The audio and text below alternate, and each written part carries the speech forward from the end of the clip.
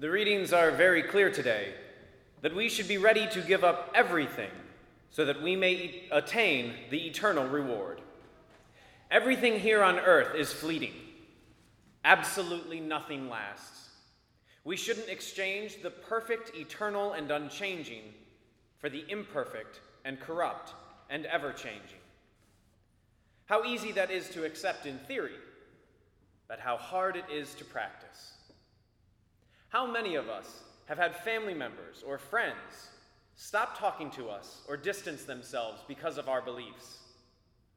Some of us have lost children, siblings, parents, or romantic relationships because of our faith.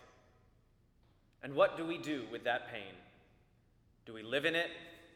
Do we blame God that he just isn't following our plan, and that if he loved us enough, he would just make the person that we care about love him like we love him?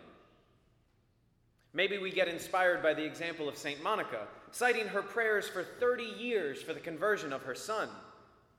But then after a few days and nothing happens, we fall back into anxiety and despair. We cannot cling to the things of the world. We need to be always thinking of the afterlife and the glories that abound. He is unworthy of Christ who does not take up his cross, in which we suffer with him, die with him, are buried, and rise again with him, and follow his Lord, proposing to live in newness of spirit in the sacraments of faith. That was by a bishop from the 3rd century. If our dying and taking up the cross now is what if our dying and taking up the cross now is choosing to be loving in the midst of a situation that we feel powerless to affect? What if the prayer most pleasing to the Lord is the anxiety we feel over the concern of our loved ones who do not yet believe? It says in the gospel that he who receives a prophet will receive a prophet's reward. That sounds pretty great at first, until we remember that the prophets are often misunderstood, exiled, and killed because they dared to stand in defiance of the king or of the crowd and speak the truth of God. Not a subjective truth that changes with the decades, but the eternal truth of salvation and of righteous living based in and on the 10 Commandments. I feel like the situation that we currently live in today could be called the Pontius Pilate era. Quid est veritas? Pilate asked Jesus during his trial. What is truth? This is the question that I think plagues so much of humanity.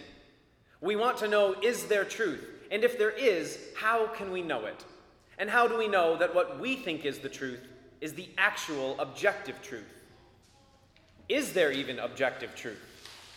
And let's define the terms, too, while we're at it. Because objective truth means the truth that is always and everywhere true, no matter what. It does not change with time or circumstances. It is always existing and everywhere universal. One of the phrases that I despise most in life in the last few years is the one that says, "Speak your truth." What absolute garbage that phrase is. Speaking your truth means nothing. Truth is truth. Truth is not dependent on you or me or anything. By its nature and essence, it is true or it isn't. And if part of it is not true, then none of it is true. So now we come back to the question of faith.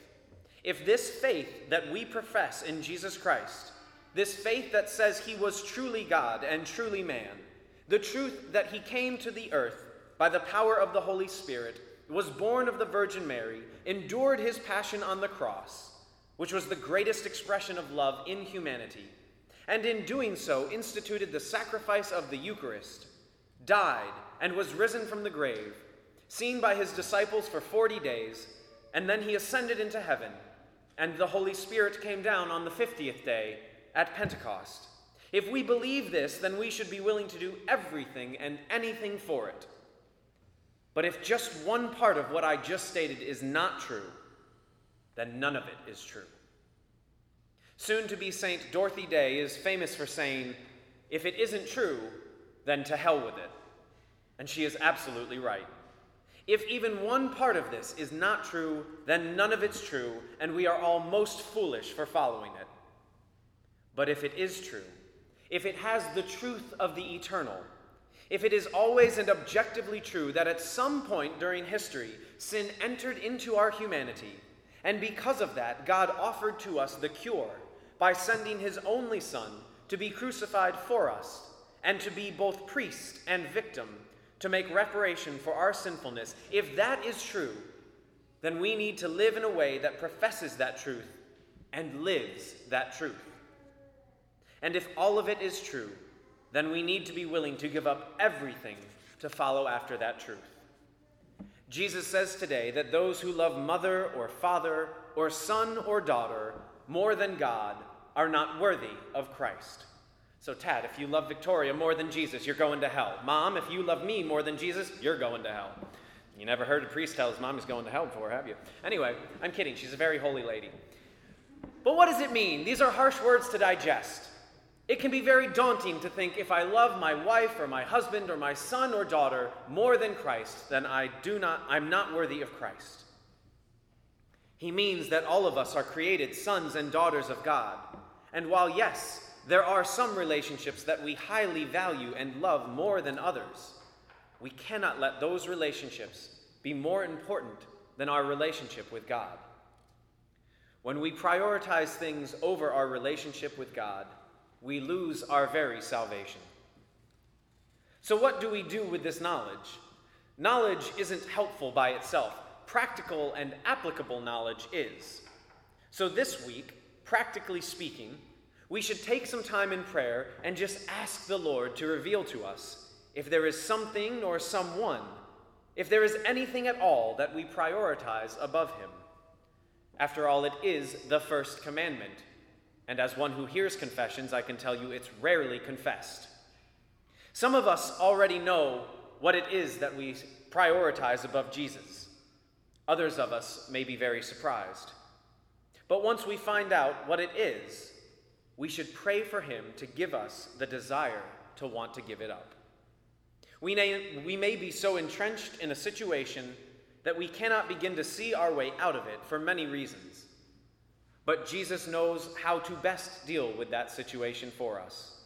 So we give it over to him and ask him to give us the desire to not prioritize it over him. Being fully God and fully human, Jesus knows what it is like to desire things, to have likes and dislikes. Where we get into trouble is when we have things that we like that either become destructive or are objectively sinful in nature. So therefore, when we bring him our problems and our struggles, Jesus knows exactly what it feels like inside of us to struggle with the thought of letting it go. And he loves the fact that we are even willing to bring it up to him. We need to be willing to be dead to the world, dead to sin, and alive in Christ alone. St. Paul tells us in the second reading today, you too must think of yourselves as dead to sin and living for God in Christ Jesus. May the Lord give us a double portion of the Holy Spirit this week, so that we may be enlightened to know what it is that we prize before him and be willing to give it over to him if he asks of us.